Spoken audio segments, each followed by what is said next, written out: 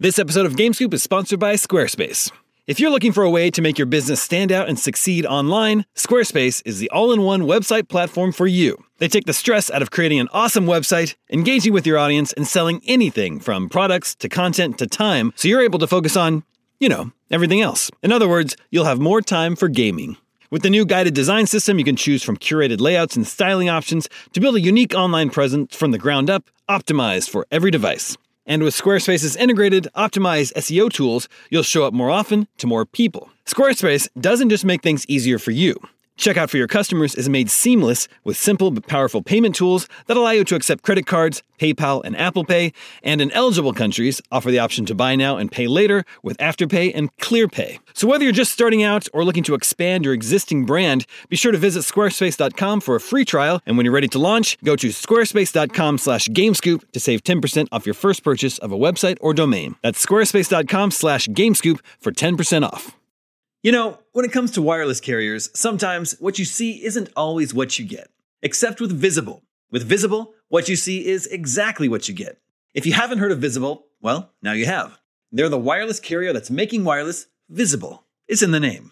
With Visible, there are no hidden fees, no fine print, no hassle, nothing to hide. It's just $25 a month, all taxes and fees included. And you don't need more than one line of wireless to save. You can save on a line all to yourself with unlimited 5G data powered by Verizon. And again, just $25 a month. The future of wireless is here, and it is transparent.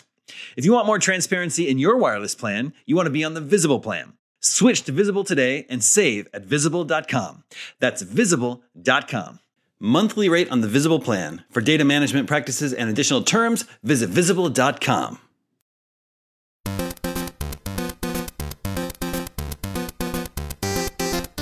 What's up, everybody? Welcome to day 2 of Gamescom here on IGN. I'm your host, Damon Hatfield. We're opening today's show with my absolute favorite podcast, GameScoop. But first, later on today, you can look forward to seeing more of Little Nightmares 2 and The Medium. But right now, it is on to the scoops. Joining me today is Tina Amini. Hello. Sam Claiborne. Hey, everybody. And Justin Davis. Scoop To you all. We have a great show for you this week. We're going to talk about who Sony has deemed worthy of pre-ordering a PlayStation 5. We've got new details on Lord of the Rings, Gollum. But first. That's two but first. Yeah. Butts first. I like that. And I got to say, that was a great read. You're doing a great job, Damon. Thank you. I was very nervous. New rumors. Actually, let's go this route. Rumors about a new version of the Switch, the Nintendo Switch, are not new. But new rumors have surfaced this week. This is according to a report from Economic Daily News. EDN. The new version of the Switch is set to launch at retail first quarter 2021, early next year. Report claims to be informed by sources in the console's supply chain. Says the new version of the Switch will feature improved interactivity and a better quality display. Like I said, the rumors about this sort of thing are not new. Tina, what's your read on this one? How likely is this to come to pass? You might say they're renewed rumors, Damon, because you're right. It's been kind of like a suspicion for a while, and it would not be outside the norm of what Nintendo could do in terms of making sure they're sustaining the life cycle of the Switch. I know a lot of people wanted a Pro Switch. There's obviously a lot of conversation around the power not exactly being up to speed in terms of the current generation, and especially as we're entering in the next generation, it's kind of becoming more important for Nintendo to make sure that they can step up on a graphical level as well as the convenience level, because there's so many gamers that love the option of having to play their game on Switch rather than PS4 or the Xbox, because you can just take it around with you. It's incredibly flexible. So if they are able to increase up to like 4K support, for instance, I think that's going to be the kind of thing that brings them a little bit up to speed as we head into the next generation. Now, Tina, you sound a little quiet on my end. I don't know if there's anything you can do on your end, or Chris, who's our TD working behind the scenes, maybe he can work on that. But to get some more views on this, Sam, I believe you've said very recently that you don't think we even need a new version of the Switch. Is that still true? Yeah. So what I think now is that there's probably a good reason that the new Switch is going to happen no matter what. Like, I think like there are parts of that Switch that are 3 or 4 years old that are harder to get now than new parts that are better. So we're going to, like, if there's like, that's what's funny when you brought up the supply chain part of this. Like, if they're actually going to keep on making Switches, and remember, it's hard to get a Switch right now. Yeah. That's a problem, right? So if they want to get more people Switches, they might need to change that up. And if they're going to do that, they might as well upgrade it. So the screen is more definition as a new processor. Those are like two easy things to kind of go for. And then battery is the other one, right? But those two are interesting because I think that Switch is nice when it can pace along with having the things like The Witcher and Witcher 3 and contemporary games on it like Doom. If it can't do Cyberpunk, if it can't do the things that are still like current generation but are coming at the end of this generation, then I think that's a problem. And that's where I'd like be like, okay, well, if I'm really being honest with myself, I would love to play Cyberpunk on my Switch. I know it'll look worse. I don't care. It's a giant RPG that I'd want to like just veg out in bed and play, Justin, I don't know. What do you think? Yeah, I consider these, rumors or renewed rumors, as Tina put it, extremely credible and plausible. It would explain a lot. It would explain why their release calendar for the second half of this year is so light to non-existent. The teams, the subtext being that the teams are probably working on, Switch Plus games. I'm less sure, that being said, that they can make an upgrade to the Switch hardware that doesn't necessarily make it more powerful. The screen, and to be clear, I love my Switch, but in the year 2020, the battery life is very bad. The screen is not incredibly high quality, and it actually has a huge black bezel around the edge. So there's an opportunity. You can see it right there on the screen. Like, they wouldn't even need to change the Switch form factor at all and just make that screen edge to edge. Improve the battery life and make improvements like that without necessarily having to make a console that can do 4K output on a TV or something like that. So I'm curious to see which direction they go. Like, is it truly a Switch Plus that can do 4K, when docked, and that has more horsepower? Is it just sort of like a Switch Plus that has the same internal components, but maybe is just a little bit, nicer and premium feeling? Tina, it's you funny played, to think that I was just going to say, to Tina's point, like, we're about to enter an era in which like we all have 4K TVs, and that's never stopped Nintendo from not updating before. But if we all have 4K TVs and we're plugging in something that doesn't have 4K, it's going to start feeling silly really soon, and maybe they'll start caring about that. Well, you're so right about Cyberpunk though, Sam. Where like it's already, even a newer, more powerful Switch is either not going to be powerful enough to run Cyberpunk, or even if it is, it's going to look so much worse and inferior to the version that you can get on the other consoles that like it's almost harmful to Nintendo to like run in that direction, like because then they're inviting a direct one-to-one comparison that they kind of don't want. Although in a weird way, like the community has kind of just embraced the fact that that's not what you get when it comes to Nintendo systems. Like, what you're getting is that convenience factor. You're getting a machine that houses a lot of like other really adorable gems that you can play, from your couch or on the go. So I think we constantly see those kind of graphical comparisons, especially when the last gen, or rather the current gen, launched. We constantly saw those kind of comparisons. We do those kind of comparisons where we say, like, here's a game, as compared to on an Xbox versus a PlayStation. So it's kind of part of the culture, as opposed to with Nintendo, that's not exactly the expectation. So I imagine if they go the route of what they did, with their actual handheld consoles and just kind of extended the screen and improved the battery life, as you were saying, Justin, like that would totally be a viable option for them that I imagine people would get on board with, because they like the environment in which they have become accustomed to using their Switches. Yeah. Nintendo has a history of doing this with its handhelds. There was the Game Boy Advance, then the Game Boy Advance SP, there's the DS, and then the DSi. Yeah, it's interesting to think that this whole time, the almost 4 years that the Switch has been around, 3.5 years, the sort of ecosystem or the game library is all those incredible Nintendo exclusives, a lot of indie games, and then a sort of a steady stream of ports from older games from this generation that might not be the best way to play them, but they run and they're portable, which is nice to have. But as the next gen consoles launch, PS5 and Xbox Series X, the Switch will, at the power it's at now, it's really going to start being left behind. So I would love to see a slightly more powerful Switch coming soon, soon after the console launch. Tina, you played The Witcher 3 on your Switch. Like Sam, would you also prefer to play Cyberpunk on it? No, the reason why it worked, and I was going to mention that too, the reason why it worked for Witcher 3 is because I was late to it. So it felt like the kind of game that I could chip away at in between moments. So, if we're traveling somewhere, or if I'm at staying with my brothers or something, like it's an easy thing for me to fit in. But for a new game like Cyberpunk, I think I'm going to want to experience that the same way everyone else is experiencing it, since I'm going to be experiencing it at the same time too. Makes a difference. Yeah, for sure. I want.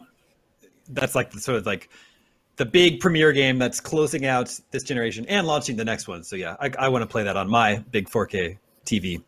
If this new model of the Switch is coming early 2021, Sam, what do you think about the prospects of Breath of the Wild 2 sort of launching alongside of it to launch this little more powerful version?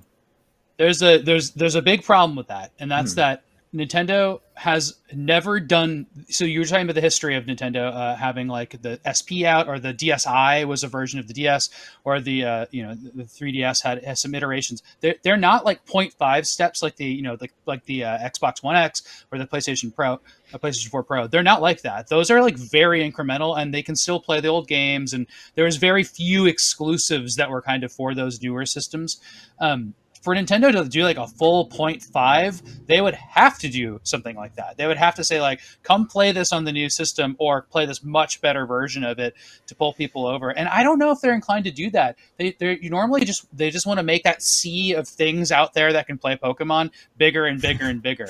So it's hard for me to like see them say right now, like, stop using your hardware, use this new hardware. But if they're going to do that, it would really help to have a new Zelda. I mean, that's how you get the hardcore people over there. It'd be kind of mean, but it'd work. Justin, what do you think? Well, it really calls into contrast for me, or makes me think about, we mostly talk about and consider the Switch as a home console. But Nintendo doesn't have a portable anymore. This is their only console, and it's the first time in Nintendo's history ever, since the Game Boy, that they have not been a handheld and home console company. And so, everyone talks about how the Switch is a runaway success, and it's going to end up it's probably going to surpass the Wii as being their best-selling console of all time. But in the back of my head, I'm always thinking about, like, they sold 150 million DSs, and that business is just gone now. Yeah. So, where they take that Switch line is going to, I think, solidify for me how Nintendo is thinking about the Switch. Is it more like the DS, where they had three. You called out the DSi, Damon, but they also had the DS Lite. That's right. That's right. So they've iterated on that, a lot of times. Or does Nintendo in their own head sort of think about it a little bit more as a home console? It's a hybrid. It doesn't have an analog. It occupies a really interesting space in the company's history and in gaming history, where I think it gets a little bit hard to look at what happened in the past and draw conclusions about the future. Sam, it's interesting you said Nintendo wants to have as many devices out there that play Pokemon as it can, but has that changed to as many devices out there that can play Animal Crossing? Yeah, seriously, that must have been blowing their minds when that was happening earlier. Yeah, I think they want people to go on to another game now. So I think that's like a big scramble at Nintendo, is like, what's the big follow-up that will be a worldwide hit like Animal Crossing, which I don't think they really anticipated. Yeah.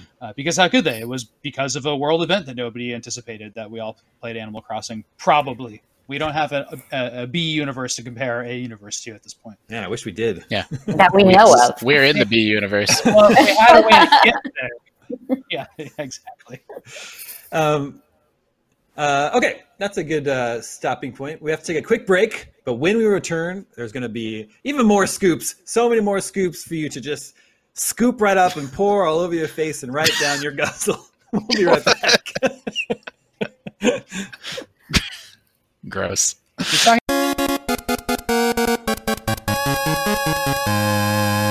Welcome back to Game Scoop on Gamescom here on IGN. This is day 2 of our Gamescom coverage. And if you are tuning into Gamescom and actually not super familiar with Game Scoop, it's our weekly podcast where we talk about all the latest news happening in the world of video games. You can find it in your favorite podcast service or at youtube.com/GameScoop. It's a really fun show. I like it. I'm a fan. I don't care what anybody says. I like Gamescom. Joining me, or not joining me, still with me are Tina Amini, Sam Claiborne, and Justin Davis. And we were talking about Nintendo, the Nintendo rumors of a new Switch, but now we're going to move on to PlayStation. PlayStation 5 pre-orders have not gone live yet. We don't know when it's coming out. We don't know how much it's going to cost, but Sony has started the process of letting people know that not very many people are going to be able to pre-order it. So this is the picture of the raffle that we're watching right now. Yeah, exactly. Is it a raffle? I don't know if it's a raffle. Sony is giving fans a chance to be one of the first people to pre-order the PS5. Sony says there will be a limited quantity of PS5 consoles available for pre-order. So I don't know. It sounds like it might be kind of hard to get at launch. Those who are interested to potentially receive an invitation to pre-order can share your PlayStation Online ID, and then if you are selected, Sony will email you the instructions to secure a PS5 at launch. The selection of who gets chosen for a PS5 pre-order, this is my favorite part, is based on previous interest and PlayStation activities.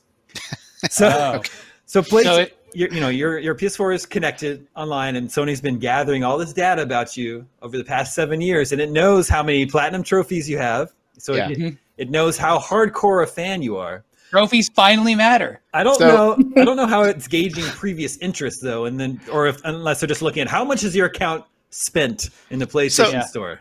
I have an alternative perspective. Okay. Allow me to present a different theory, which is all of this is lies, and it's just marketing. Well, I was going to ask that too. Is this? Guys, we don't know. I don't know if we're even going to have any PS5. You better give us your credit card number now, otherwise we're not sure you're going to be able to get one in the next year. So go ahead, Justin. No, I'm just goofing. Oh, I actually saw some of our commenters were saying the same thing. Like, is this manufactured shortages so that you're drumming up more interest and drive to kind of get your hands on one of these things? But two things to that. One is that a bunch of other commenters were also really pissed about it. And I think it's the first time that I've seen our community react that negatively towards something, especially PS5 related, but just kind of Sony PlayStation in general. So that was an interesting new angle to the conversation around the PS5 that I haven't really seen before. So if it was for that purpose, it's definitely had a negative backlash, but maybe it is that kind of scenario where only the people who didn't get selected to be the chosen ones, are the ones left to be upset, and then everyone else gets to kind of gloat over it. Yeah. But the second point that I had to that was that a few months ago, we drafted a reported feature piece talking to a bunch of analysts about the potential for delays for the consoles, and they hadn't predicted delays, but they were pretty much across the board universally an agreement that there'd be massive shortages. And obviously, due to the pandemic, a lot of companies that they're working with, production companies, are globally situated. Everybody's in a different scenario with COVID-19. So who knows what their protocols are, how much they've been impacted. And then even just distribution centers after that, who knows what's going on with retailers on top of it. So they were definitely pretty sure there were going to be shortages. So that does at least track with what Sony's new rules and regulations around getting a PS5 are. Yeah, I mean, all goofing aside, I think the truth is probably somewhere in the middle, right? Like, they're in the business of making sure that anyone that's kind of a fence setter on the PS5 buys one right away. So I do think some of it's marketing, but then I do think that they're also expectation setting on, like, look, there are not going to be millions and millions of these things on store shelves. And there's actually an interesting, wrinkle here, which is Sony is selling PlayStation 5s direct on PlayStation.com, which is fairly unusual and new. Normally, there is no direct sales business. You partner with Walmart and Amazon and Target and sell your consoles that way. And they make a lot more money for each game console that they sell directly to consumers instead of wholesaling them out to retailers. So some of this may be a gambit to try to sell hardware direct to consumers instead of working with third-party distributors like that. Yeah, I was going to make that exact point and add to that if you're freaking out about not being able to get a PlayStation right now because of this message, just remember you still won't be able to get one on Best Buy, Amazon, everywhere else. You normally have to refresh a web page on. It's going to be hard. Well, it wasn't hard to get PS4 pre-orders when they went live. No. In 2013. But that was also at E3. That was in the summer. I know. Yeah, some of the pre-order situations have not been as bad in the modern era, but everybody has like really bad memories of that PS3 Wii era launch, which was just like lines in the winter and stuff like that. So I think we're probably looking more at that, and then also just like tons of reselling. Like these things are going to be so expensive on the secondhand market right away. Yeah. I think part of the frustration that Tina noted from our audience and just the gaming audience in general is that we still don't have the price, and so it's beyond ridiculous at this point that like pre-orders are coming soon. Give us your email and we'll let you know if you can pre-order it. And it's like, dude, we need to know how much this thing costs before we can continue this conversation. Yeah. Are they trying to get everybody invested before they can withdraw their pre-orders upon seeing a price? Yeah. There's another conspiracy theory for you. That's a good conspiracy theory. And that's when you line stuff like that up, like some of the things that Sony's probably doing not on purpose, like is probably working to their advantage. And they're like, hey, this is great. Because I just feel like this is like one of those marketing beats, and there's a few others that were probably planned. I think they probably thought they'd have a price by now. I don't know. It just seems like things are starting to happen out of order. Like the price moment, they didn't do it, but it's fine. They're still doing all this other stuff. It seems strange. I'm worried that the console that the lack of these consoles having a price means they're going to be expensive. Because that's the bad news, right? I think if these consoles were going to be at a price that they thought wasn't going to be seen as bad news, they would have been in more of a hurry to share, here's our console price. I think that every day that goes by is more and more of a signal that they're going to be pricey. Yeah, absolutely. It feels like the game of chicken is just continuing to where, like, who's going to be the one to break the bad news to the community and therefore get the flack associated with it. Yes. So it's definitely postponing that as long as possible. And it's why we're about to head into September without any solid, concrete details about when we'd get these things or for how much. Yeah, it's almost September. We still don't know how much these things are going to cost. Those who are selected to pre-order the PlayStation 5 can order the following if they choose: 1 PS5 console or digital edition, 2 DualSense controllers, 2 charging stations, 2 3D wireless headsets, 2 media remotes, and 2 HD cameras. Although it's not clear to me why you only have 1 console. Why do you need 2 HD cameras? Or 2 remotes. Or 2 remotes. I thought that was a little... TV. When I stood in line for a Wii when I was in college, I got through the line. They only had 20, but and they kept saying that all day, but there was like 65 people in line, and I was number 19. And I was really happy about that. So I got in the store, like I was guaranteed a Wii. Everybody was really mad outside, even though they'd been told all day not to wait. There wasn't any more.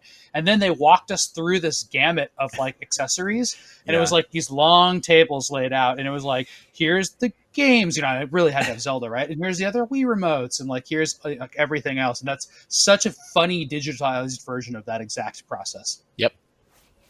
Yeah, I've been around for almost all the console launches. I've never seen a console launch or pre-order system work like this. I don't know. Well, it's all digital. We mentioned, it won't be on store shelves because there are no store shelves. So that's like another change this fall is that like if one thing about store shelves is that it prevents this kind of disruption of like tomfoolery on the internet. If you can only order a PlayStation on the internet, like that's going to be exploited and messed with. So, if somebody out there can buy 500 PS5s and sell them in the secondhand market, they're going to do that. And like the thing standing in the way before was, Target and GameStop and everything, which had like a different system by which they are distributed.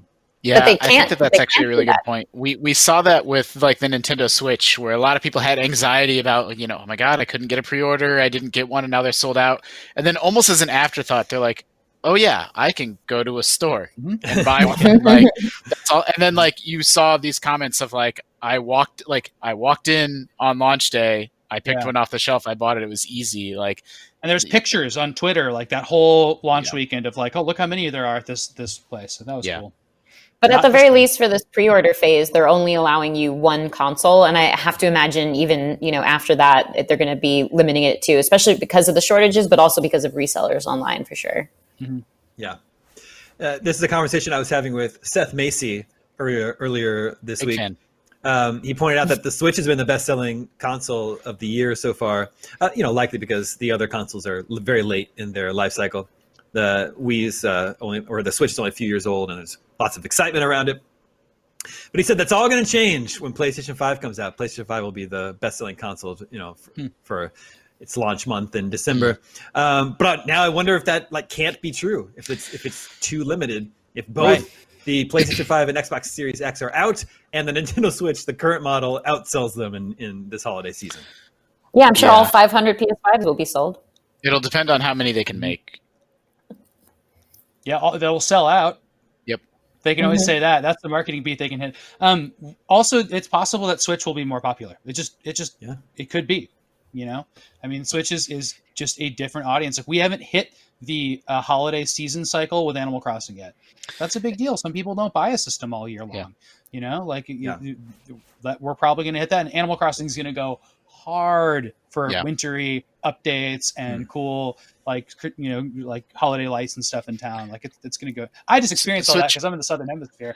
And Switch has also never had a price drop. The $200 Switch Lite is its normal price. So if they go to $150 and $250, that's a huge ace in their hole potentially. Yeah. Ace in their pocket. No, I think ace in the hole's right. Ace in the hole, right. ace in their pocket. Yeah. Got it. Thank you. 8-ball in the pocket. Okay. Or that. Wait. Anyway, I don't know. This exclusive pre-order system for a PS5. Did anyone submit their PlayStation Online IDs and try to get in? Mm-hmm. You did? Mm-hmm. I mean, that's part of your job also, right? To be fair. Yeah. I didn't bother with it. I'm trophy master too. Trophy master. Yeah.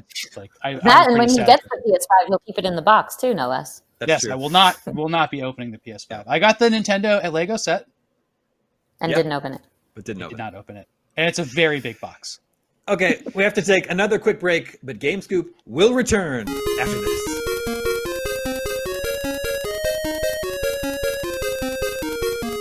Welcome back to Game Scoop on Gamescom. This is day 2 of IGN's live Gamescom coverage. Coming up a little bit later today, we've got new looks at Little Nightmares 2 and The Medium. But right now, we're going to get back to talking about PlayStation stuff. We're talking about the bizarre exclusive pre-order system for the PS5. But earlier today, we got to see an extended gameplay demo of a very impressive-looking PS5 game, Ratchet and Clank Rift Apart. Let's bring in Tina, Sam, and Justin once again. I continue to be very impressed with this game. Tina, what do you think? It was very much a big part of their last presentation, so it wasn't, I suppose, as a big reveal as the first time we saw the extension of this, or rather the cut down version of what appears to be the level that they showed off. So it looked just as good as the first time. I do find it kind of interesting that they're really pushing the narrative about this is what the power of the PS5 can do. And granted, their first presentation of that was in association with the Unreal Engine demo, which wasn't exactly a game, but you had a human character in there. You had these realistic looking environments. Obviously, Ratchet and Clank is a slightly more cartoonish with this realistic kind of graphical edge to it. So there's a lot of particles flying around. You can see the reflection of windows from the buildings on the floor. There's just a ton going on. And obviously the rifts acting as a portal is the biggest, I guess I would say, next gen part of that presentation. But it is interesting that they're continuing on that beat with this game as being a prominent example of what next gen can deliver. Yeah, and it's coming from Insomniac, who's also delivering Spider-Man Miles Morales at launch, and Ratchet and Clank is supposed to be a launch window game. So, man, Insomniac is really sort of the VIP for Sony heading into next gen. Justin, what did you think of today's gameplay demo? I thought it was really beautiful and impressive. I liked it a lot. I think it's occupying a gameplay space with sort of shooting and platforming that we don't see as much anymore. Feels a little bit like, a modern take on a throwback. And even just a tone space of it feels like a game that's for 12-year-olds where most games are either, for little children or for adults. And we don't get that much stuff that exists kind of in the middle. And I really liked it. I want to play it. I used to be a fan of the Ratchet and Clank games and then, fell off of them. And I'm excited to give this one a shot this fall. But Sam thought it was just the same damn demo. Yeah, well, I mean, technically it was. There's what I would have liked to see in this demo is what we all want to see, which is like, the vortex stuff being shown off a lot, and shown off a little bit, but not in the sense that like I thought you could like. I would like to see the idea of like where you can like walk around and just zip through them over and over again. Like I really want to see that as like the tech demo I want to see. But this is like more of gameplay, and I don't mind seeing gameplay because gameplay helps me make the decision about whether I want to play a game or not. And this does not look like a game I want to play. It looks more like a Lego game where you just kind of run through it and shoot things. Like I need to see some platforming or some creativity around how you move around this world like that, like they just showed, which is really cool on how that works into the game. Otherwise, like, I don't know, man, I can't just shoot boxes and robots and listen to a story. That's just not my thing. But they did show a Lego game as part of Gamescom Opening Night Live also that, like, again, like it looks charming like this and I can see why people like it. It's just a little too simplistic for me. You're talking about Lego Skywalker Saga? Yeah. That, which I think looked really cool too. Like I'd rather play that than this, but I'm not going to, I don't know. It's really hard for me to get excited unless I see like difficult platforming, world exploration, something. This is just a brawler. Like I'm just not interested in this.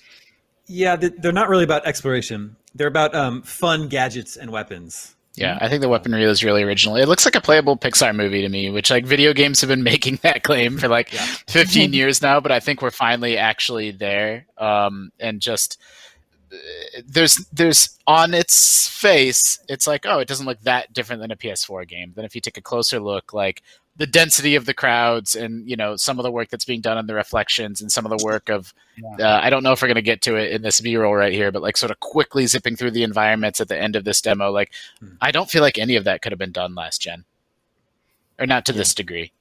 So shiny. Yeah, speaking of shiny, the close-ups on Clank, I think the reflection on his armor or his metal look really nice. Yeah, I suspect Miles Morales will have a few more puddles. Yeah. That's a throwback joke. That was good. I want to see gameplay of that game, speaking of which. Mm-hmm. If it's coming out before this. Yeah, it is. I mean, yeah. That's a good point. We have not gotten really a gameplay demo of Miles Morales yet. Nope.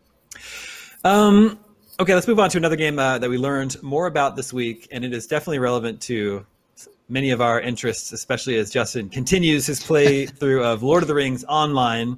Mm-hmm. Is there a quick update there, Justin?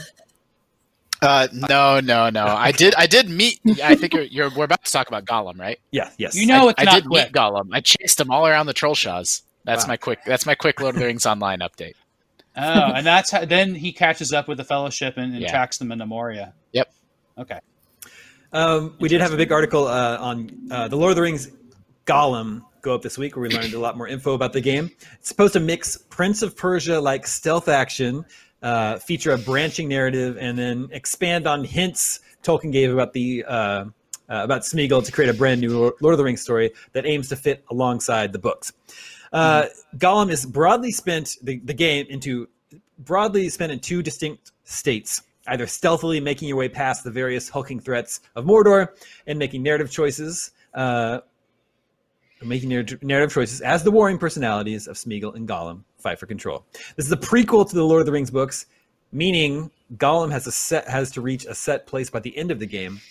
And I thought that would mean, he's traveling through Mordor or trying to get to Mordor, and then it would end up with him being captured by Sauron's forces. But they actually say we start our story parallel to the first book when Frodo is still in the Shire, knows nothing about anything. Gollum at that time ventures to Mordor, still desperately looking for Bilbo and the ring.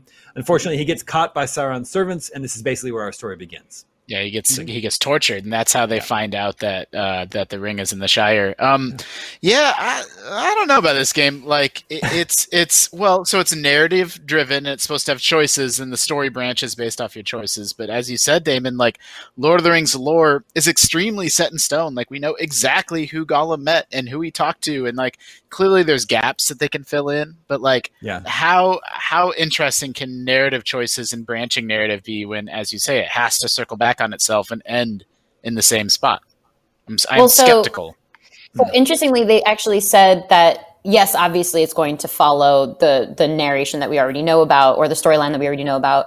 But there are elements of Smeagol. Obviously, the whole game is about like Smeagol versus Gollum, and what Gollum wants is to retain the control of the ring again and find Bilbo and figure that out. But there's other elements of like what's driving Smeagol. So as your personality is, and then therefore the gameplay is going through this conflict, I suppose there are probably side quests or something else that you can fulfill in taking on the persona of Smeagol. And that might be something that's less explored. Like, I don't know, I can imagine it's going back to his roots, like to who he was as a hobbit, who some of his family members are, maybe where they ended up, and investigating that other life that he once upon a time led before being driven mad by the ring. So I really do I think that there's enough meat there for that. And then the one thing that really stuck out to me was that obviously you can't do a lot of combat. Like I imagine he can throw a fish at someone's face and then maybe jump on their head and confuse them for a minute and then skulk away again. But outside of that, he's not taking on orcs or anything. So apparently you're going to be meeting NPCs and companion AI who are going to be helping you. And I think as far as my read was, you'd basically be directing and helping them. So maybe the fish throwing comes into relevance again, which is a gameplay mechanic I'm totally inventing. So don't take that at face value. But I like the idea of this game potentially making companion AI actually useful. And if it only accomplishes that, I will still be happy just for that minor bit of success. Man, Gollum's really good at strangling people, and that is a stealth thing in games now. So maybe he could do that. But orcs, generally were wearing a bunch of armor around their necks and stuff too. So that'll be interesting. I'm so hyped for this game, and I'll tell you why. Actually, Tina, one of your theories matches up really well with the geography of where Gollum ends up. Like he does a bunch of cool things. He makes a deal with Shelob at some point, because when he comes back through with the hobbits, Shelob already knows what's going on. So that happens, and then he goes up into he goes past where he's from. He's a Store, which is a breed of hobbit that's from the east side of the Misty Mountains, and so he kind of travels up that way, and he doesn't know where the Shire is either. So he needs to kind of find where that is, and he starts searching his own land, right, which is there, and then he goes into the forest Mirkwood and gets caught. And he deals with Aragorn in there too a little bit, and then Aragorn captures him and puts him in jail in the forest. And the Wood Elves are guarding him, and the orcs attack the forest to free him. So there's all that. That's all after he talks to Sauron, and that information comes out. So I think a lot of this is going to take place in this like escape from Mordor part, which is like they let him go, and then some of it's going to be stealthing around Mirkwood, hopefully, and just kind of like exploring that whole eastern side of Erebor, I think is what it is. It's really, really cool. I'm really excited for that. It is a rich topic for a game. I guess to like rephrase, it's interesting their decision to make it narrative choice and player choice focused when that narrative is pretty established already. Like I'm trying to think of another game where the player has a lot of influence on the story and how it evolves, but then you already know the end. Yeah, all the Star Wars prequels. Yeah, I was very skeptical when we first learned about this game. I think it was early this year. But I like this description. This comes from the developer. It says, the game is, for the most part, structured in sets of levels and hubs. When Gollum arrives at a new location, the places where he can go from that hub are limited until he either works his way in, finds secret passages or information, or manages to scheme his way into otherwise restricted areas. And that sounds totally fun. That kind of sounds like a Dishonored-like. Yeah, or like a Metal Gear Gollum. Yeah, like any RPG that lets you spec in, we've talked about this before on Scoop, but any RPG that lets you spec in dialogue strength and, your charm or whatever else, your intellect, is totally my jam. So it would be really cool if they had that in this, that element in this game. They haven't spoken to any kind of like RPG elements like that or leveling up, but regardless, because it's so dependent on the personality choices that you pick, it does feel like that kind of like dialogue emphasis is obviously going to be at the forefront either way. Although I will say, like Justin, to your point, obviously they're spending a lot of time trying to say, like, we're not messing with the storyline. Like, this is going to be the same universe that you love. There's a quote from the developer in our piece where he says, it won't be like you're going to end up destroying Middle-earth because you never made a Smeagol choice. But actually, I think that would be pretty cool. Like, I totally don't mind a universe where Smeagol like goes in a completely different direction and really challenges elements of the story. I think that would be fun, but they're clearly trying to do this balance thing where they still have the Lord of the Rings fans happy about not changing the basic elements, but making sure that you have your own little Smeagol storyline that maybe was never told. And then they did mention too that apparently whatever default personality you opt for actually will impact the environment in a stylistic way, which kind of reminds me of the Saboteur and how like basically the environment gets colored in the more that you conquer these little like the areas in the game. So that kind of thing is like a cool little aspect of it that seems like it suits the rest of their goals. I do think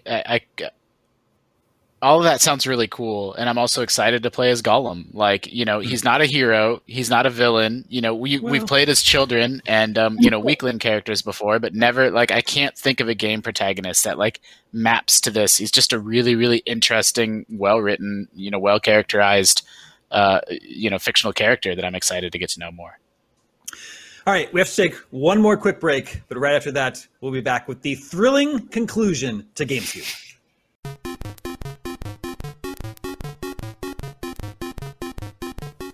Welcome back to day 2 of IGN's live coverage of Gamescom 2020. You're in the midst of GameScoop, which is our weekly video game podcast. You can check out your favorite podcast service or youtube.com/GameScoop. My name is Damon Hatfield. I'm joined by Tina Amini, Sam Claiborne, and Justin Davis. And it is time to check in with the listeners. Hey, listeners. Listeners, remember you can always reach us at the email address, gamescoop@ign.com, just like Angel from Chicago did. Angel says, been listening since 2018. Love the cast. Love the show. Listen every time. Damon, thank you so much for the recommendation of the documentary High Score on Netflix. Loved it, and I learned a lot about the gaming industry from it. I have a question regarding it as well.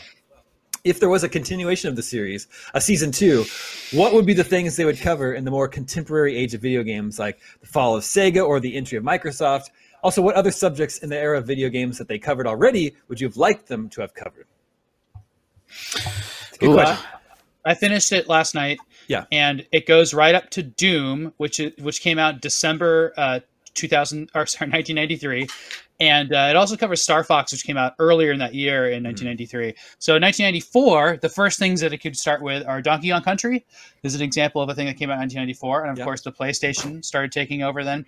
And I was thinking like a good like arc would be the rise of PlayStation and compact disc based stuff or CD-ROM based stuff in the DVD, like right up to like Grand Theft Auto and like the kind of 2000 launch of the PS2 and like 3D big open world games. Cause I feel like that's kind of the era we're in, but there is an in-between era there they could cover.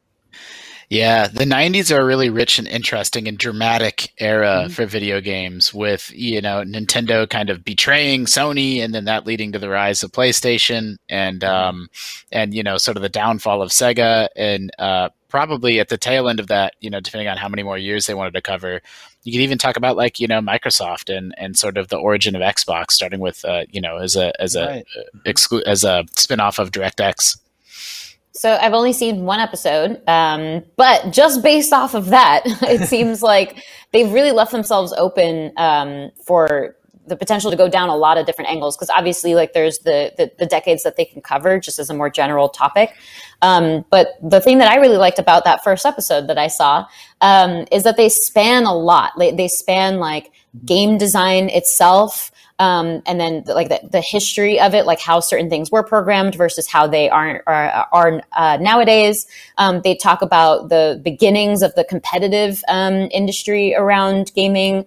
They even talk about player behavior and dig in a little bit to the behind the scenes look at like, why certain design decisions were made to kind of keep people's interest there and keep people plugging in quarters into arcade machines. And even some of the drama, which Justin and Sam already touched on in terms of continuations of different companies being competitive in the industry. So it's just a lot of different angles that they could take. Like even if you just track the pattern of the emergence of different kind of genres or the combination of genres, different patterns in game design, like that could take up an entire season for one decade alone. And then they could completely go in a different direction and talk about like the competitive scene and how it's kind of really burgeoned up to 2020. So there's just so many different angles that they touched on, even in that singular episode that I watched. It was actually pretty impressive.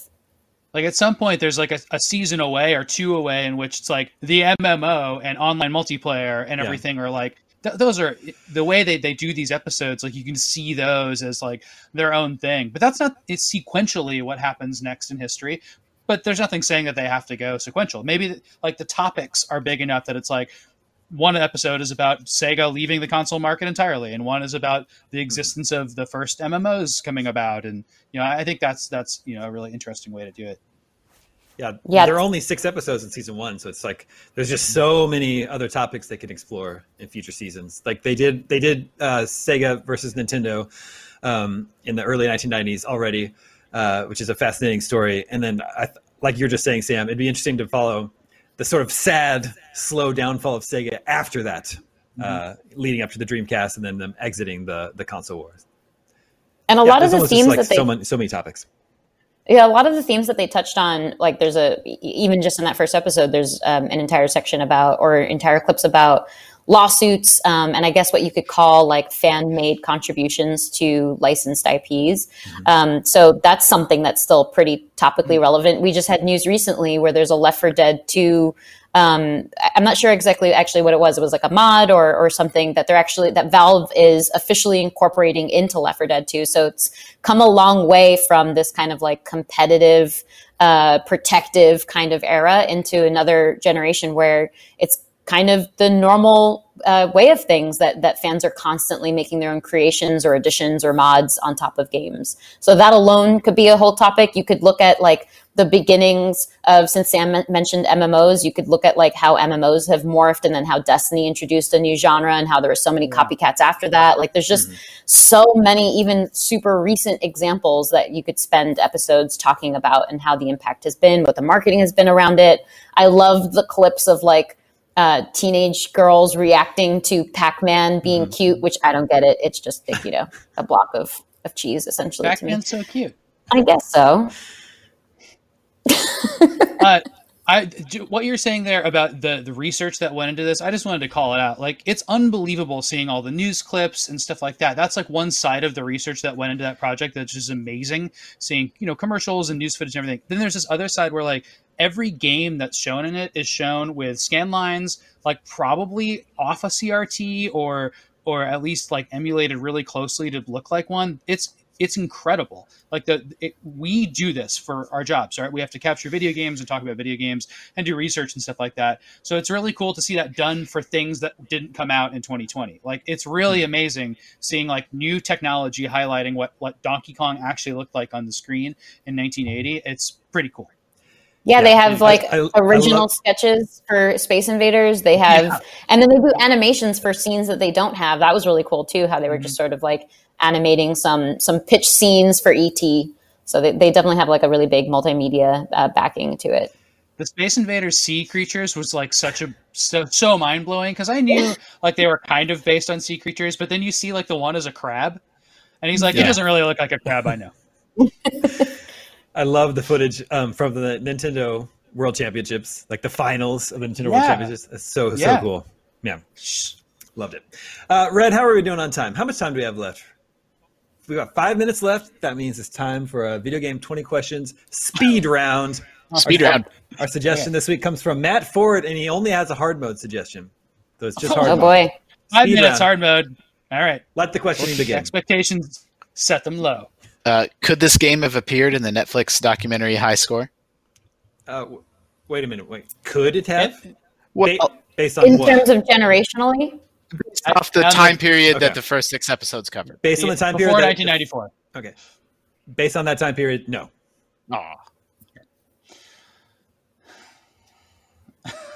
Is this from?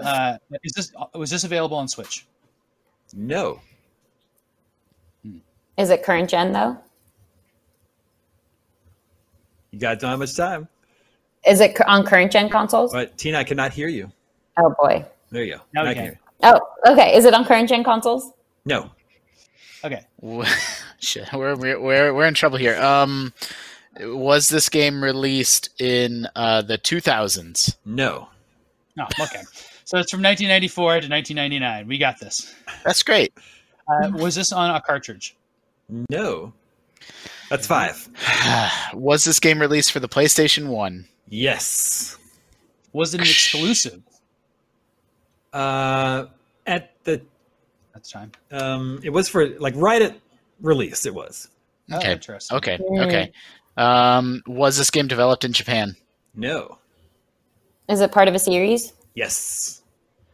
Is it a sports game? No, that's 10. Was this game developed in the United States? Yes. Is it 3D? Yes. Is the developer still around? Still in business? Yes. I think so. In some form. In some form, yes. Okay. Is this a first-person game? No. It could be Tomb Raider. And if it's on hard mode, it could be like a really late one or something. I don't know why. Does it have some level of platforming or verticality to the gameplay? Yes. 15. Tomb Raider. Yeah, could be. But that I don't know why that's hard mode. It's not. That's true. It could be like It Tomb can't Raider be that. 4 or something, or whatever. You know? Do you play as a human? Yes. I don't know what that eliminates. Vampire games. Are vampires human? No. Once upon a time. Is this set in present day? Yes. It's a Tomb Raider game. Probably. Do you explore? Do you explore? I don't know. I'm not going to ask that. Is that what is it archaeology based? Yes. All right. So now we got no questions to figure out which Tomb Raider it is. Is there a dinosaur in it? Yes. Is it Tomb Raider? Yes, it is the original Tomb Raider. Okay. Man, that wasn't hard mode. That was an experiment. Something more obscure. Matt Ford says, I'm curious if they're told they're playing on hard mode, if they can still get an Easter egg. Yeah. Yeah. That was really good. That was a good experiment. I'm really mad about it, but it was a good That's misleading. The hard mode is that it wasn't hard mode. Mm-hmm. Yeah, because my brain was definitely thinking in a different direction. Yeah, so am I. I'm like, it's Klonoa. Do you think we stepped up our game, though? And then we were just that much better? You guys got the time constraint did it. Yeah, you guys got it in like 3 minutes. Yeah. Wow. Yeah, let's do another one. 2 minutes left. Real hard mode one. In the last 60 seconds? That'd be really hard. Well, they'll cut us off. Yeah, they are going to cut us off. They're probably already going to be mad that we played 20 questions on our Gamescom live stream. Everybody watching the stream, thanks for hanging out with us. It's early in the morning for us on Friday, almost 9 a.m. for us. So we hope you enjoyed the show. We're going to hand you over. We're going to take a quick break, then hand you over to the rest of our Gamescom live coverage for the day. We will be right back.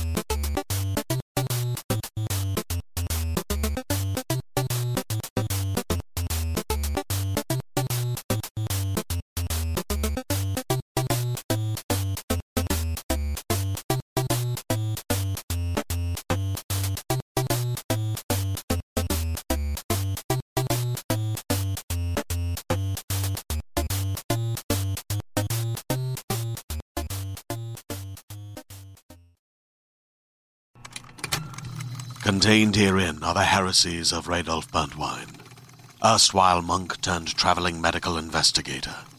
Join me as I uncover the blasphemous truth of a plague-ridden world, that ours is not a loving God, and we are not its favored children. The heresies of Radolf Burntwine, coming January 2nd, wherever podcasts are available.